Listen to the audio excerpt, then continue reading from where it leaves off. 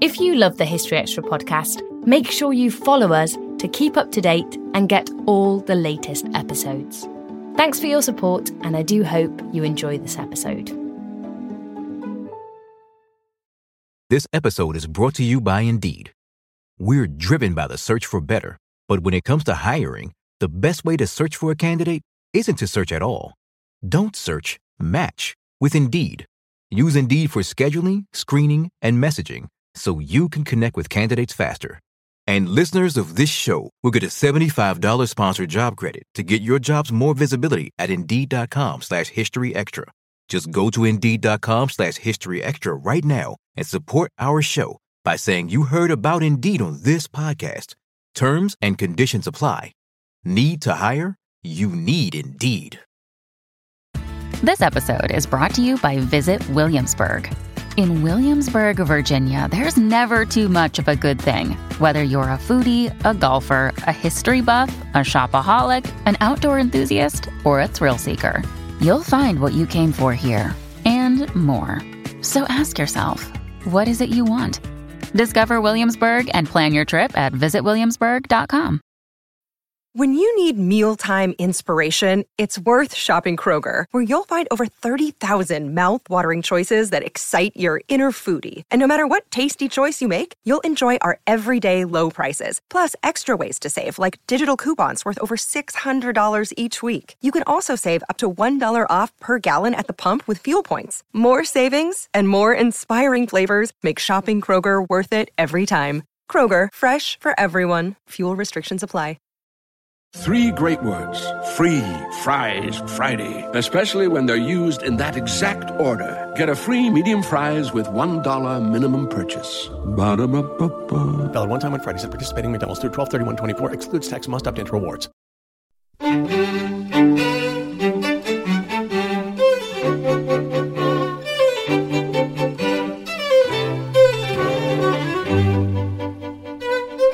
Hello, I'm Rob Attar, and this is a second History Extra podcast for April 2012. Coming up this week, we have...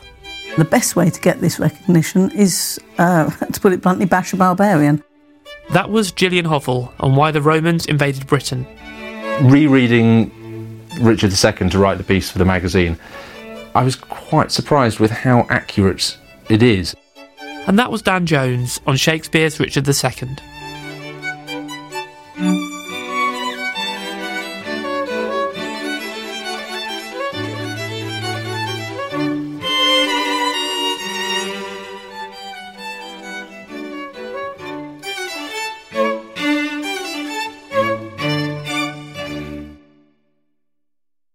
This podcast comes to you from the team behind BBC History magazine, which is Britain's best-selling history magazine. You can find us in all good newsagents and on subscription. There are more details of that on our website, historyextra.com. We're also available digitally nowadays. You can purchase our Kindle edition from the Amazon website, and our new iPad edition is available from the Apple newsstand. There's more information on the iPad edition at historyextra.com/iPad. Plus, as always, we can be found on facebook.com/historyextra or on twitter.com/historyextra. Gillian Hovell is an archaeologist and historian who has written the cover feature for our April issue, exploring some of the themes underlying our understanding of the Roman invasion of Britain 2 millennia ago. BBC History magazine editor David Musgrove caught up with her to find out more. We're talking about the Roman invasion of Britain. Yes. So the first thing we need to do is set the scene a bit. So could you try and just describe what's happening in AD 43, because that's the invasion I think we should start with, and just say a bit about why the Romans might have been interested in coming over to Britain. Right, fine. Well, Julius Caesar had headed over in 55 BC, not once but twice, and had been very short invasions, finding that the locals were a bit tougher than he thought, and basically retreating back again. He may have intended to come back, but it wasn't until Claudius came 100 years later nearly that the Romans really arrived with a real force and an intention to stay. and they intended to invade and to take it over. They'd got trade already going, they'd got contacts going, but it was still a very barbaric place as far as they were concerned. It hadn't got all the finesse of the Roman civilization. Did the Romans come because they saw it as an economic opportunity, or more because they thought there would be some prestige involved? Prestige is always the driving force of the Romans. If you wanted to get on as a Roman, what you'd do is you'd have to do your military career. The really big bit of being a general is to actually conquer somebody and to come back for your triumphal procession that would arrive in Rome with the flags flying, the chariots, the booty, the captives behind you. And if you could get that triumph, then that was the top of your military career. But it was your way into politics too, into leadership. Now, Claudius, bless him, hadn't really expected to be emperor. So he hadn't had a military career. He hadn't got any real military recognition. And he needed some badly. And the best way to get this recognition is, to put it bluntly, bash a barbarian. And come back and saying, I've conquered this land that needed conquering. And Britain was there, not quite for the asking, but there'd been some forays into it with Julius Caesar. Caligula had had a legion set up specifically to actually invade Britain, but he hadn't got that far. So he had some soldiers waiting to go into action, and it was the obvious choice. And he didn't do the generalship. He sent off Aulus Plautius, who came in and did it. And then Claudius came in, made a triumphal entry into Colchester, and then went back for his big triumphal procession in Rome. So it was to seal his real authority. So tell me about Claudius then. So would he have been in any way involved in the day-to-day planning of the invasion, do you think? He wasn't the general on the ground. Do we have any idea about what his involvement might have been? He ordered it. He was the Roman emperor and he ordered it. There's no doubt about that there was no sort of independence on the general's part. It wasn't the general who decided to go for it and was going to take the kudos for it. He sent Aulus Plautius over to it with the instructions to conquer Britain. Whether Claudius was involved in the day-to-day, probably not. He just said, send me a signal when you're ready for me to come and arrive. And he did it. He took some elephants over with him as well to enter Colchester, which is a big dramatic gesture. But it also frightens cavalry, and they knew that. So he knew certain things because he was a historian. So he'd studied Roman history, he'd studied battles and military, but he hadn't led an army himself. So he probably wasn't qualified to go in and do it himself in any shape or form. And anyway, he was busy being emperor. Yeah. So do we know where he was while the Romans were invading? As far as we know, I mean, he took a couple of weeks to get to Britain. So he was in Rome, almost certainly, and then called over. It takes a while to get across Gaul, across France. Whether he was sort of on tour at the time, we're not really sure. Okay. And another thing we're not sure about is where the Romans actually landed. No, there's 3 places, and we certainly don't know the third. Richborough is one of them, almost certainly. But they're not really sure. It's very hard to actually know where they landed, because when you arrive somewhere, you're going to build a very temporary camp. You might build a wooden fort, or you might just build a brief sort of ditches and the like. So they're more interested in moving on and getting further on, and overnight camps and the like. So until you're getting proper forts, settlements which are standing their ground, then we haven't really got any evidence. There's a few coins and things like that, but there's already coins of Rome before Claudius arrives. You've already got signs of trade and money and all of that scattered around, especially on the south coast. So you can't say, oh good, there's a bit that's that year, and say, well, that must have been the invasion. But the Hallerton helmet is dated to the years of the actual invasion, but that's right up north. That's sort of Leicestershire way. So it certainly obviously isn't a landing point. So even if you've got something dated, the invasion year, you can't say that's where they landed. It's because it's moved around. Okay. So you're an archaeologist as well as a historian, a classicist and a writer. Yes. From an archaeological perspective, is there any way that we'll ever find out where they landed, or will the remains of their first camp always be so ephemeral that we wouldn't be able to find it, even if someone went all along the south coast of Britain and dug up at every available site? I think it's highly unlikely. They're not going to put a plaque that says we landed here, because they didn't know they were going to conquer at the time. What you might find is signs of battle on particular spots, which is highly likely they'd have been greeted by the locals who would have fought them as they'd landed. But if they did create a fort, then there's a good chance that a later fort was built on top of it. And it's very hard to find those ephemeral overnight forts underneath a permanent fort. It's a bit of a holy grail, really. It would be nice to know where did the Romans first land and start the actual occupation of Britain. But I don't think... We're going to find areas where it's likely. We're going to find areas where they've left bits of armour or bits and pieces of stuff or buried what they don't need, their rubbish. And that if we can date that and it's very close to the invasion date, then we might be there. Right. Yeah. Okay, so it's a big force, comes and lands somewhere on the south coast. We don't know where exactly. And then do we know what the first engagement is? Do we know on the early days of the attack, or is everything so obscure now that we can't really be sure? Well, they argue about where they crossed rivers and which river, even to a certain extent, they crossed to get there. All we've got is what the Romans wrote. The British wrote nothing because they had no writing. So there's no record there saying, these wretched Romans came and invaded us this way or that way. We can follow a trail of bits and pieces of armour or the like, and we can only believe what the Romans have said.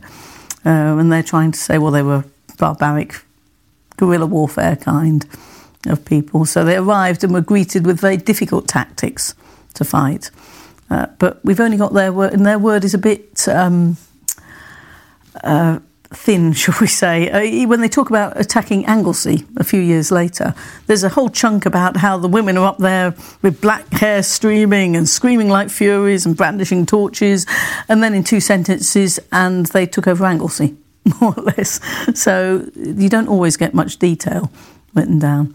They're more interested in showing how it looked and what a great triumph it was than the actual precise details. So it's a little bit dodgy. Can we make a guess at what the Romans thought about the opposition? Were they worried about the calibre of the British warriors? I don't know whether they were worried about the calibre. They were certainly worried about the chariots. They do comment about how good they are at the chariots, that they can ride the chariots at full speed, turn on virtually a sixpence equivalent of it, run up and down the yoke between the horses, throw javelins. They're obviously staggered by the skill of the British on the chariots. But also they were so terrified that Claudius's army in Gaul refused to cross. Not because they were frightened of the soldiers, but because they were frightened of the rumours. There were tales of barbaric rituals and human sacrifice and all sorts of things that are just so un-Roman. This is from the people who have gladiator shows. It's a bit hypocritical, really. But they just petrified and wouldn't go across to this barbaric land that was so off the edge of the planet. And Claudius had to send his freedman, his ex-slave, Narcissus, to go and tell them that they were behaving in a silly way, and they jolly well would do what their general said, and they would cross the channel. And it's very humiliating to have an ex-slave tell you as a soldier that you've got to obey your general. So they plucked up their courage and went, and like at Anglesey, they were petrified then. There's this barbaric, screaming, half-naked bunch of people with their hair lined up into spikes and blue woad over their bodies, who just were out for personal warrior kudos, not as a fighting force together, but for their own individual one as well as their tribal security. It was just so alien to them. It's always struck me as slightly odd, that element of the story, because there is evidence of some sort of trading contacts prior to the invasion. There was certainly some activity going on between the south coast. Yeah. There was a lot, yes. That brings us on to the question of whether there was an element of the population that actively wanted the Romans to come, and that's been illuminated somewhat recently by the find of the Hallerton helmet, which you mentioned earlier.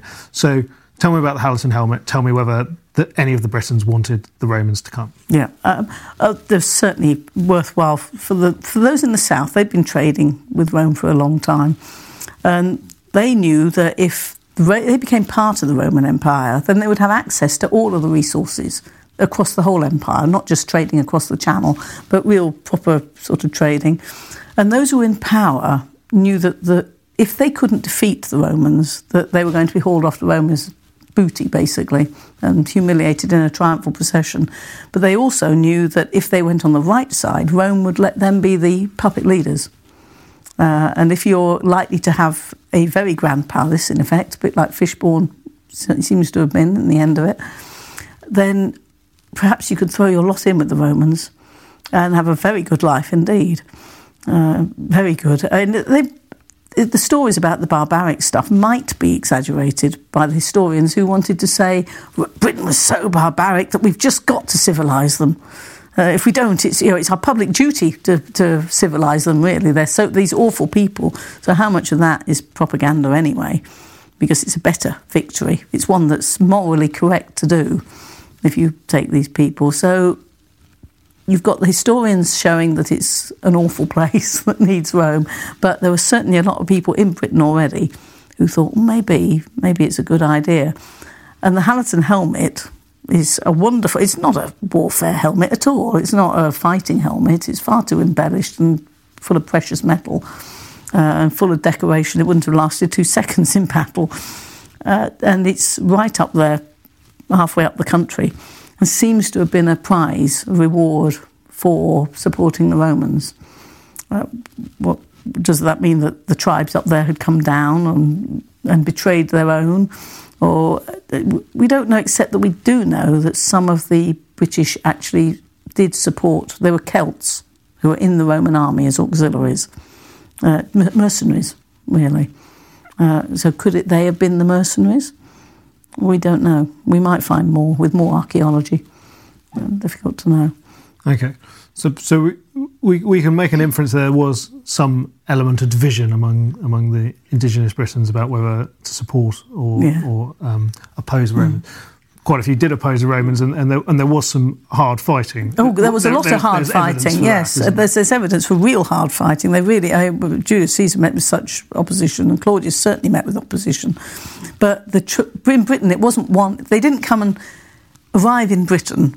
What they did was they arrived in a land that was full of tribes, and one tribe would fight another tribe. And if the Romans came, what they'd done was spoken to the Romans before and said, look, if we support you against our enemy tribes...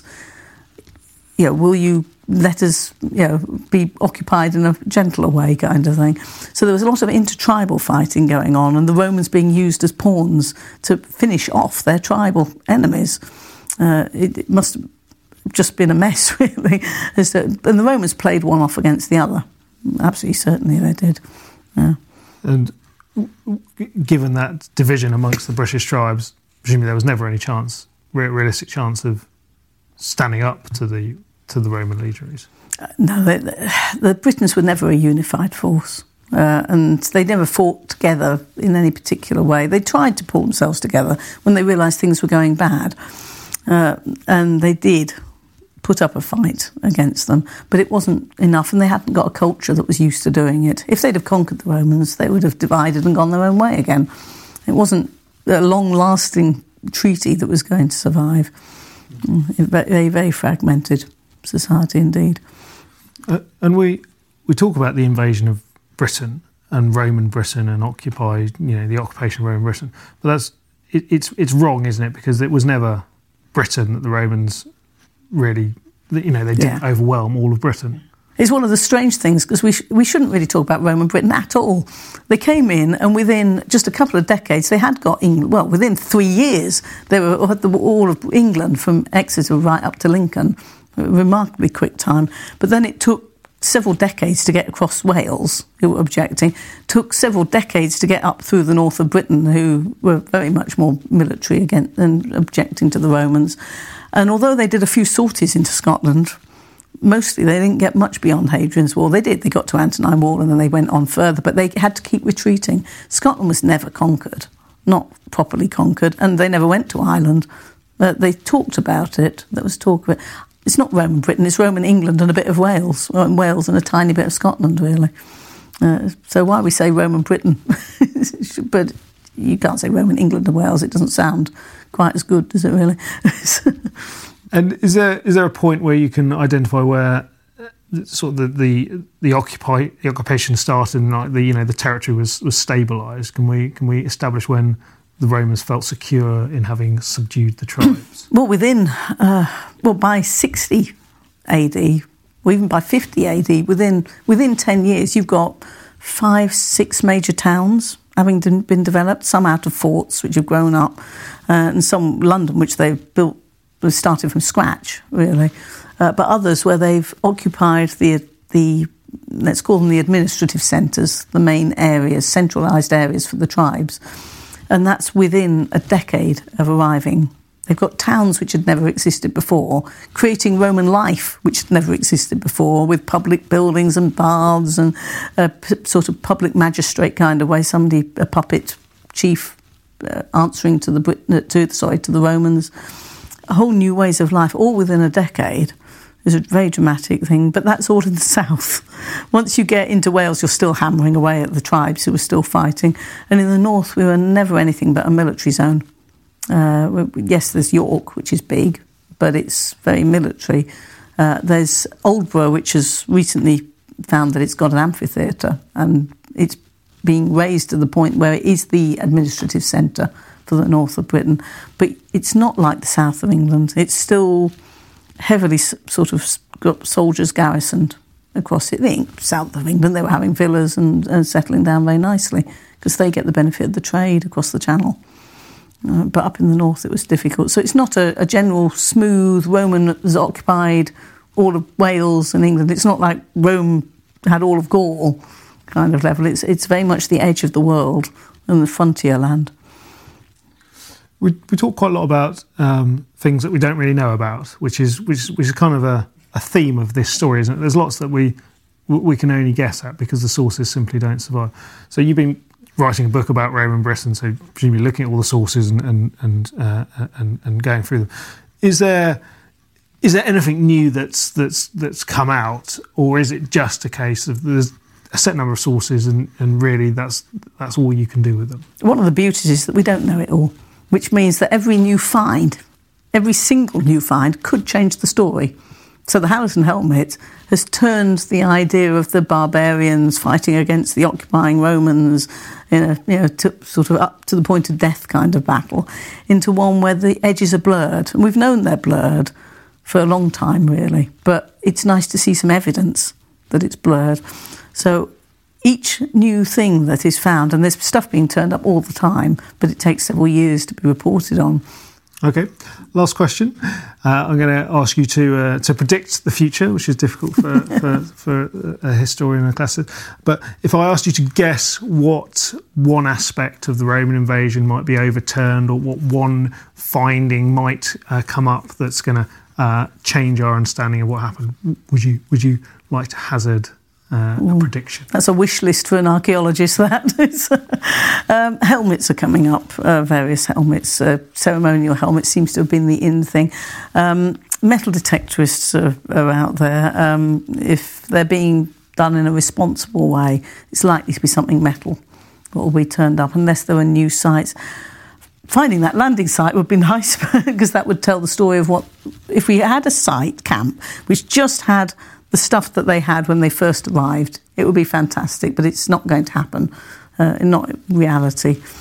If you had to have one thing that would overturn or change or give fresh evidence for the Roman invasion, it's a difficult one, really, because if you're talking about the early years, in Colchester it's all been built over, and Colchester is like the place. This is where Claudius came into with his elephants and arrived in his triumphal entry.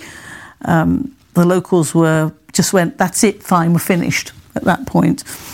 It would be, in a dream world, Colchester is a very nice place, but it would be nice to be able to get underneath Colchester, and it has built over the top of all of the ancient Rome. There's very little you can access in Colchester. It's very disappointing to go there and not be able to see it. If there's stuff that can be found in Colchester, that's very early stuff. That would be a real glimpse, a very real glimpse into the we are here, we are Romans, and we're here to stay kind of buildings. The stone buildings that just shout Rome, right in the middle of an Iron Age British world. It would be nice to see those two cultures being, well, one stamped on top of the other, really, coming together. So something under or around Colchester would be a really big find. This episode is brought to you by Indeed. We're driven by the search for better, but when it comes to hiring, the best way to search for a candidate isn't to search at all. Don't search, match with Indeed. Use Indeed for scheduling, screening, and messaging so you can connect with candidates faster. And listeners of this show will get a $75 sponsored job credit to get your jobs more visibility at Indeed.com/HistoryExtra. Just go to Indeed.com/HistoryExtra right now and support our show by saying you heard about Indeed on this podcast. Terms and conditions apply. Need to hire? You need Indeed. Another day is here, and you're ready for it. What to wear? Check. Breakfast, lunch, and dinner? Check. Planning for what's next and how to save for it? That's where Bank of America can help. For your financial to-dos, Bank of America has experts ready to help get you closer to your goals. Get started at one of our local financial centers or 24/7 in our mobile banking app. Find a location near you at bankofamerica.com/talktous. What would you like the power to do? Mobile banking requires downloading the app and is only available for select devices. Message and data rates may apply. Bank of America N.A., member FDIC. That was Gillian Hovel. Her book, Roman Britain, is published now by Crimson Publishing. And her website is muddyarchaeologist.co.uk. As I mentioned before, you can read Gillian's feature in the April issue of the magazine, all about the Roman invasion of Britain. In that same issue, you'll also find a fascinating piece about nightlife in ancient Rome, so it's a real treat for the classical history enthusiasts among you. Now we have a short advert. Want to enjoy great historic days out? Membership to Historic Royal Palaces allows free and unlimited entry to the Tower of London, Hampton Court Palace, the Banqueting House, Kensington Palace and Kew Palace.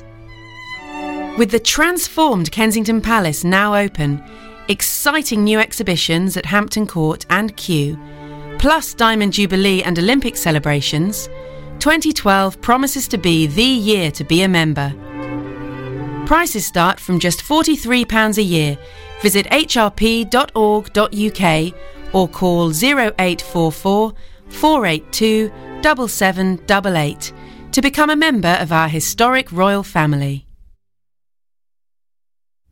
Monday the 23rd of April sees the launch of the World Shakespeare Festival, a half-year celebration of the bard and his work. To coincide with the festival, we asked historian Dan Jones to write a piece for our April issue looking at the history behind one of Shakespeare's most intriguing plays, Richard II. I also had the chance to chat to Dan recently to find out how accurate Shakespeare's portrayal of the tragic king really was. So Dan, just to begin with, could you please give us just a quick rundown of what the key moments were in Richard II's reign?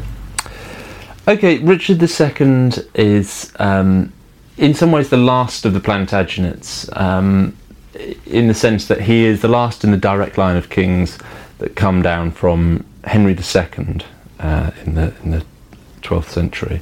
And he's deposed by his cousin, Henry Bolingbroke, the Duke of Lancaster, who becomes Henry IV. Richard's reign is, to say action-packed is probably fair enough. Yeah, he comes to the throne aged 9 in 1377, on the death of his grandfather, Edward III. And he subsequently has to deal with the Peasants' Revolt in 1381, which is the sort of great moment of popular uproar and anguish that accompanies poll taxes, great discontent concerning labour laws that have been instituted after the Black Death in the middle of the 14th century.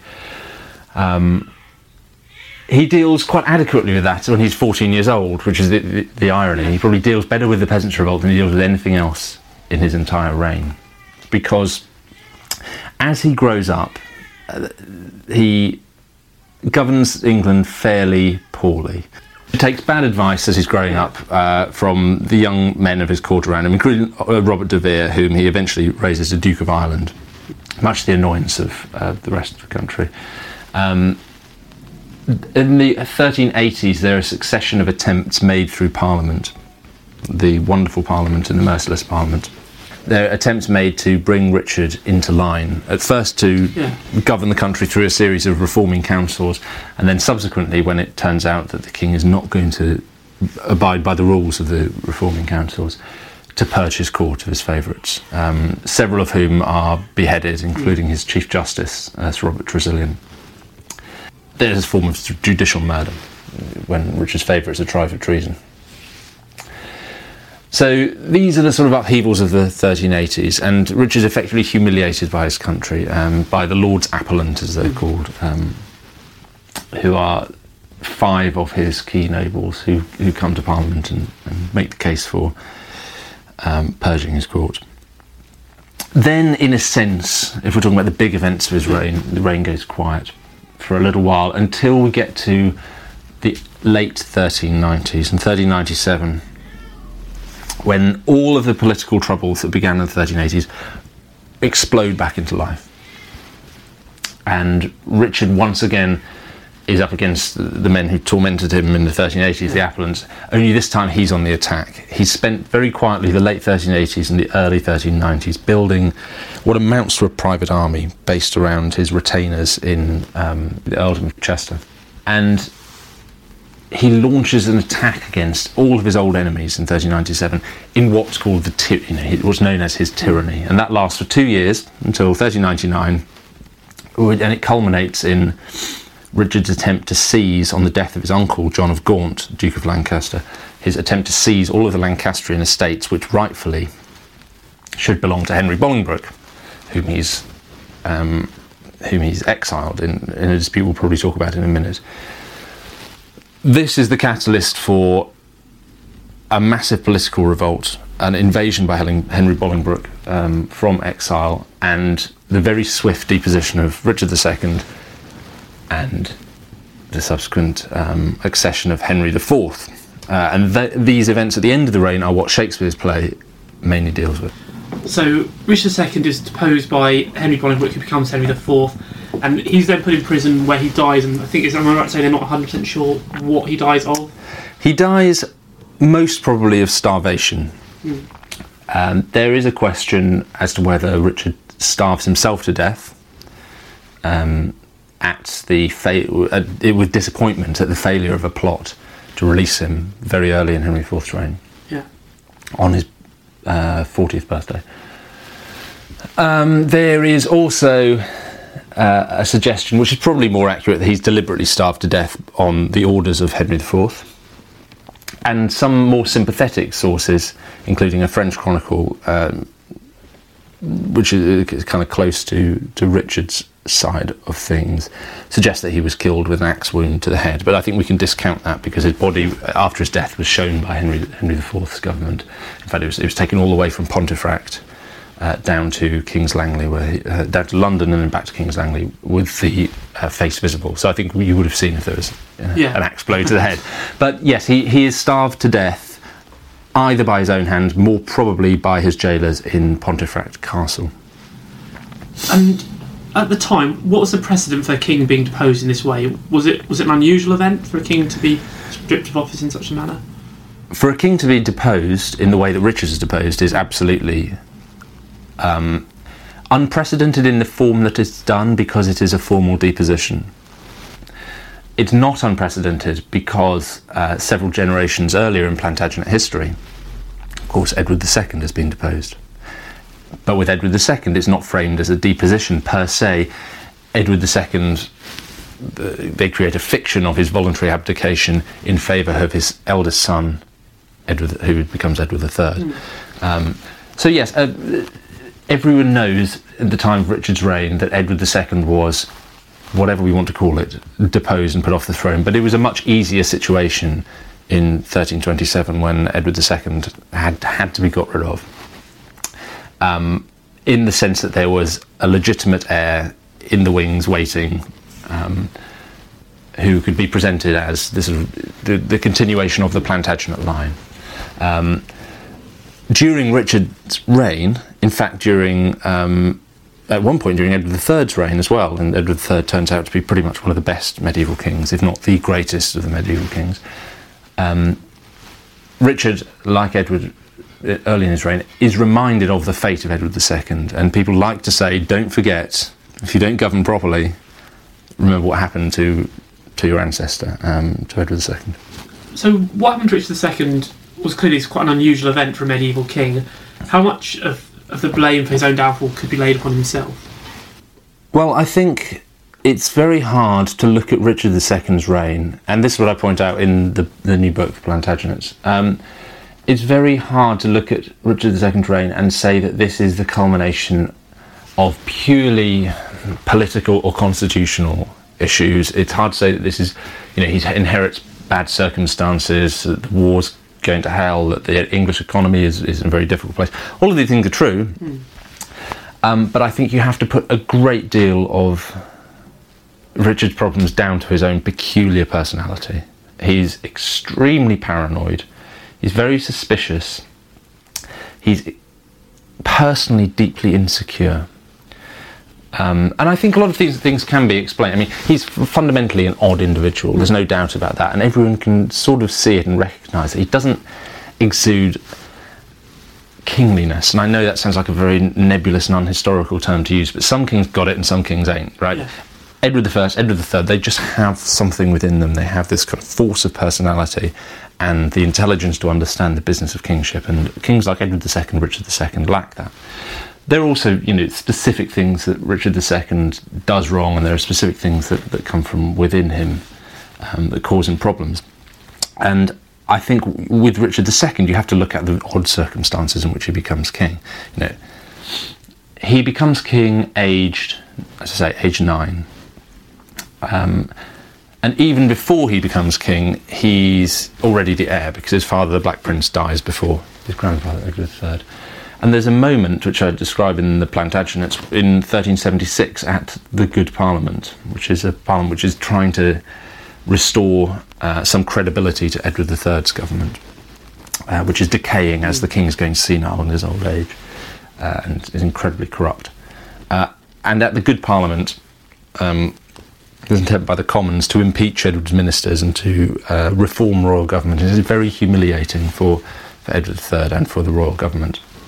And as an attempt to sort of break a peace at the Good Parliament, Richard himself, Richard of Bordeaux, the young prince who's 8 or 9, is brought before the Parliament and sort of presented and hailed as this kind of great, almost godly king and the saviour of the country and the future of the country. And he has all these sort of old men saying to him, you will be the future, you will restore the country to greatness.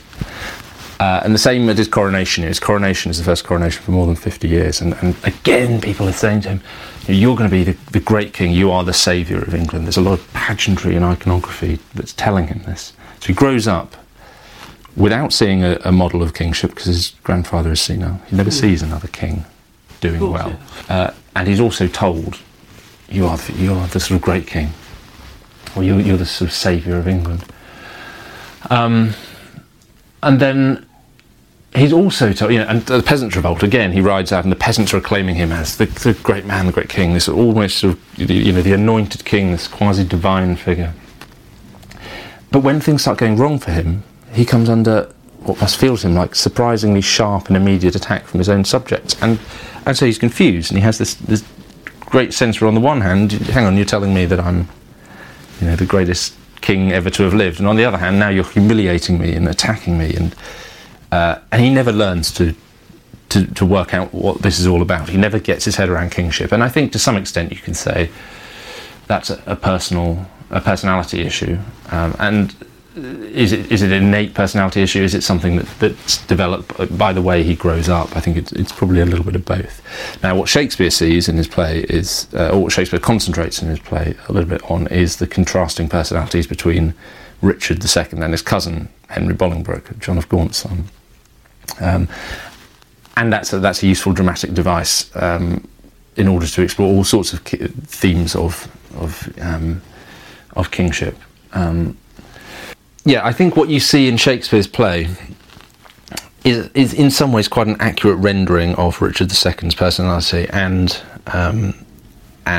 although it is used for dramatic purposes to explore different themes of kingship, I think the way Shakespeare presents Richard's personality and the way Shakespeare lays a lot of the blame for Richard's deposition on his failings as a man rings to some extent historically true, probably as historically true as any portrait of kingship that Shakespeare ever gives us. So coming on to Richard II, you've said that you think in that aspect it was quite true to life. In general, as a play, how close was it to the real events of the period? Shakespeare's Richard II deals with the last 2 years of Richard's reign. It sort of mashes up the timeline a little bit to fit into 2 years into 5 acts. But it begins in Coventry at a judicial duel between Henry Bolingbroke, Richard's cousin, and Thomas Mowbray, the Duke of Norfolk. And this is a real scene. This really happened. There is a very complicated plot, or series of accusations concerning a plot between Mowbray and Bolingbroke. And this was all played out in the sort of last years of Richard's reign. And there was accusation and counter-accusation, and Richard decided to settle it with a duel between these two dukes. And this is something quite unusual and unprecedented, but it absolutely did happen. And as we see in the play, they arrive, they make their accusations against one another. There's a lot of sort of, arguing and protestations of loyalty. The duel is about to begin. Richard stands up and says, no, actually, hang on, I'm not having this. I'm not going to allow you to fight. I'm going to go away and make a decision with my advisors, and we're going to settle this without a duel. And that really happened. And he settles it with terms of banishment for Mowbray, who's banished for life, and Bolingbroke, who's banished for a period of 10 years, reduced to 6 years, I think. And all of this really happened, and this is the starting point of the play. And in some ways, this is also the starting point of Richard's tyranny in reality.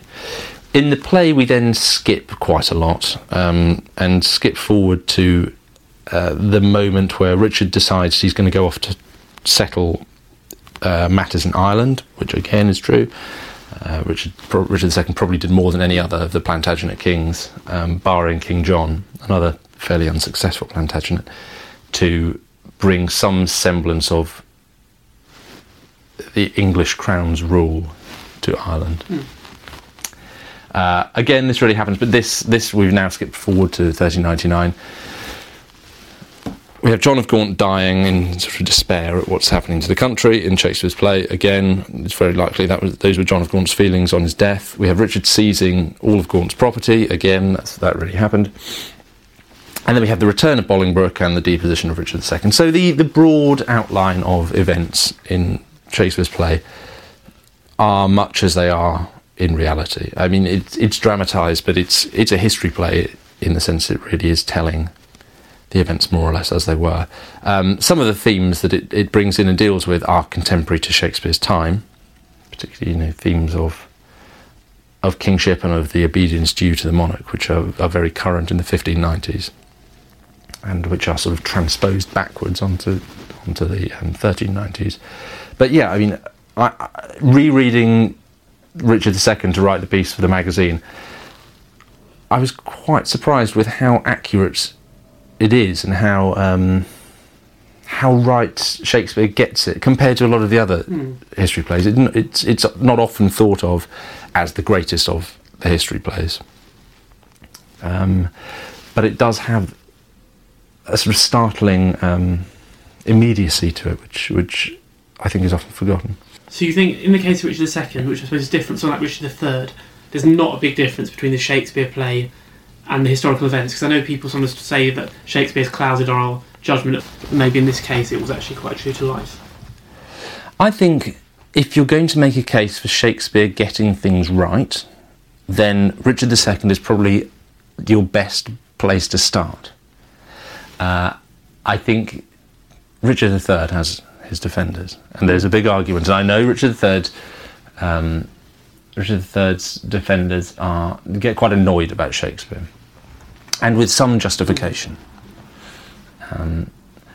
In the case of Richard II, I don't think that Shakespeare has unduly clouded our vision of him, because almost everything that Shakespeare attributes to him, the sort of histrionic kind of personality, the suspicion, the vacillation, the uncertainty of mind, the sort of the flick-flacking between the attempt to be kind of majestic and grand, and then the kind of cowering into the suspicion and the sort of tearful recrimination, I think is pretty accurate.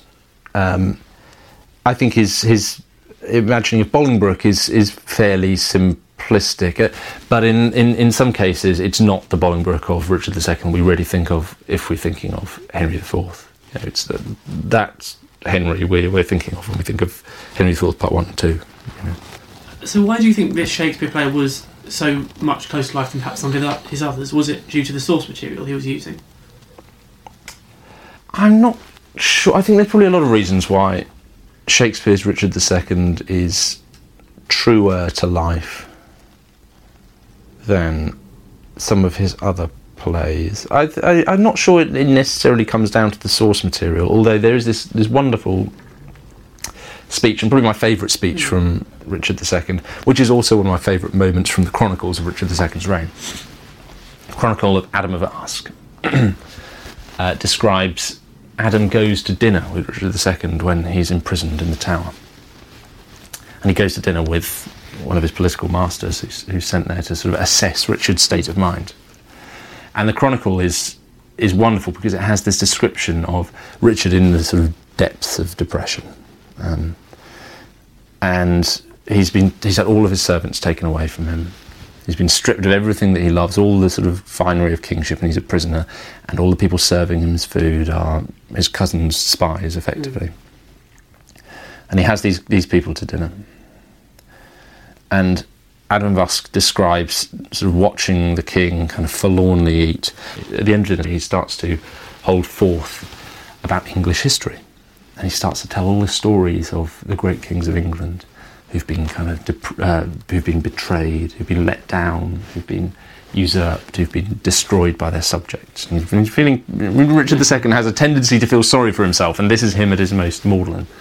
And Adam goes away and writes this down and says, "Oh God, it's so depressing. I went to see this king, and all he did was whinge about history and how England's always destroyed its kings." And he says, and he sort of had this great line, which says, "Oh, it was just a sort of pitiful sight." And this is rendered in Shakespeare, and Richard II provides us with quite a lot of our famous Shakespeare, famous Shakespeare passages, not least the Sceptred Isle, the speech John of Gaunt gives. But I think my favourite speech in Richard II is where Shakespeare takes this scene of Richard in prison telling stories, and he says, "Oh, for God's sake, let us sit upon the ground and tell sad stories of the death of kings." And he really imagines this scene very accurately, almost exactly as Adam has described it. So obviously he's used Adam of Usk as his source, or in reading Holinshed, then Holinshed has used Adam of Usk, but he's come back to an eyewitness account of Richard at his most kind of miserable and self-pitying, and has not really had to do much of the material. So were you yourself first drawn to the character of Richard II through the Shakespeare side or the historical side? Oh, Richard II, for me, has always been the most fascinating, one of the most fascinating, yet probably the most fascinating of the Plantagenet kings. My first book was Summer of Blood, which was a history of the Peasants' Revolt. And I was just totally fascinated by Richard's role when I write this. The 14-year-old boy surrounded by kind of fairly inept ministers, stuck in the Tower of London, looking out across the city and just seeing it burn. I mean, this totally unprecedented event. And the psychology of Richard II, when I was writing Summer of Blood, was something that really stuck in my mind. And originally, my second book, in the deal that I had with HarperCollins, was going to be a biography of Richard II. But there are already two very good biographical works on Richard II. One is Nigel Saw's Yale History of Richard II. And I didn't think I was going to write something that would surpass that because it's so good. And there's another book by Michael Bennett, which is Richard II and the Revolution of 1399. I thought, well, I looked at those two and I thought, well, these are both such brilliant books. I don't see that I'm going to add much. But so the book I decided to write is the history of the Plantagenets from Henry II to Richard II, because what I wanted to get to with Richard is a sense of how does he misunderstand kingship so much when he comes from this fantastic line of kings, started by Henry II, one of the most astonishing people in English history. He has in his bloodline Richard the Lionheart, whom he's named after. Richard was born in Bordeaux, in the heart of Lionheart country. Of Edward I, of Edward III, of the Black Prince, and all of these wonderful characters in his family past. How do they turn out Richard II? And how does he manage to mess it up so much that after 240 odd years of Plantagenet rule, he's deposed, and the whole thing disintegrates? And the 15th century, which follows, is the sort of catastrophe of what we call the Wars of the Roses, the Wars of Succession, which break out in the mid-15th century, which all spring from Richard's reign. And so, in a way, writing the Plantagenets, it's all leading up to where we get to with Richard. The way England has developed, the way Britain, the British Isles have developed, the way relations with France have developed, and it climaxes in this reign of Richard II, in which everything just falls together in this jumble, and the country sort of nearly collapses several times, and finally this huge decision not to create a sort of legal abdication of a king, but to forcibly depose a king and effectively elect another king in his place, which is what's done with Henry IV. It's a form of elective kingship. I just find totally astonishing, and so much of it is rooted in the character of Richard II. So, I mean, then as you're writing a book like this, you inevitably look at sort of fictional and dramatic representations of kingship. And I remember, before I started writing the Plantagenets, but in fact while I was still writing Summer of Blood, I went to see Kevin Spacey do Richard at the Old Vic in London. And that was a very, very powerful rendering of Richard, and that really stuck in my mind. And so I'm fond of the Shakespeare play as well, I think. As I say, most of Shakespeare's plays, are going after where the Plantagenets ends and off into the 15th century. But I do have a big fondness for Richard II, the play, as well as a total fascination with the character. And do you think the play is a good way for the wider public to get to know more about this king? Oh, listen, I think Shakespeare's history plays are fantastic, and I think absolutely, look, if you want to get inside the character of Richard II, by all means start with Shakespeare. Why not? I mean, it's such a exciting play. It's such a great character for, it's going to be Ben Whishaw on the BBC Two version. It's who's a fantastic actor for Ben to get inside. Fantastic. Start with Shakespeare, and then start reading more about Richard II's reign, because you will not be disappointed. It's not a letdown. It's you're just going to get deeper and deeper inside this unbelievably fascinating story. That was Dan Jones. His latest book, The Plantagenets, The Kings Who Made England, will be published by Harper Press next month. And you can read his piece about Richard II in our April issue. Dan Jones will be speaking alongside Susanna Lipscomb at a BBC History Magazine lecture at the Tower of London on the 17th of May. They'll be debating the relative merits of the Tudor and Plantagenet dynasties, and that will be followed by a book signing and a drinks reception. You can find out more about this event, and you can book tickets online at historyextra.com/Tower Lecture. And if you're interested in the World Shakespeare Festival, check out worldshakespearefestival.org.uk for more information. We'll be considering Shakespeare's relationship with another English king, Richard III, in our May issue. Well, that's all for this week's podcast. Do listen again next week, when we'll be joined by Mary Beard and Richard Evans to discuss ancient Rome and history in schools. In the meantime, do keep an eye on our website, historyextra.com, for blogs, quizzes, galleries and more. And don't forget you can find our new Kindle and iPad editions on the Amazon website and Apple newsstand respectively. The History Extra weekly podcast is recorded in Bristol and produced by Dave Gibson.